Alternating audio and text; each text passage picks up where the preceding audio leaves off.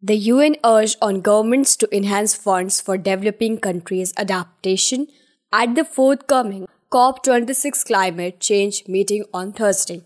Climate adaptation entails reacting to the existing consequences of climate change as well as planning for further implications. The strategy is critical in poor nations, which are more vulnerable to climate related extreme events such as floods, droughts, heat waves, and wildfires.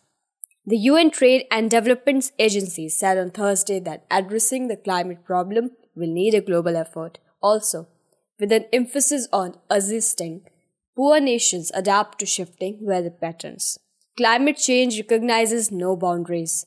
As a result, our adaptation plan must be internationally coordinated, UNCTAD Secretary General Rebecca Greenspan told reporters.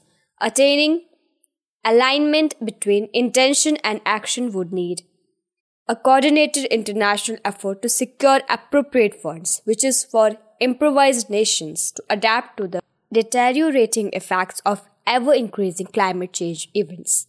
According to UNCTAD, the cost of adapting to climate change in poor countries may exceed 300 billion in 2030, also up to 500 billion in 2050 if mitigation objectives are not fulfilled. However, present financing levels are less than a fourth of what is expected by 2030.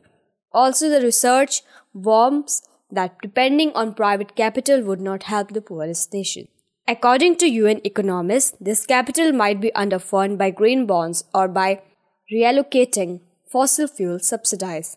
According to the UN, the economic losses caused by climate disasters are 3 times more in developing nations than in high-income ones. The historic COP26 Climate Change Summit, which begins in Glasgow on Sunday, is being described as the best chance to avert catastrophic climate change before it's too late.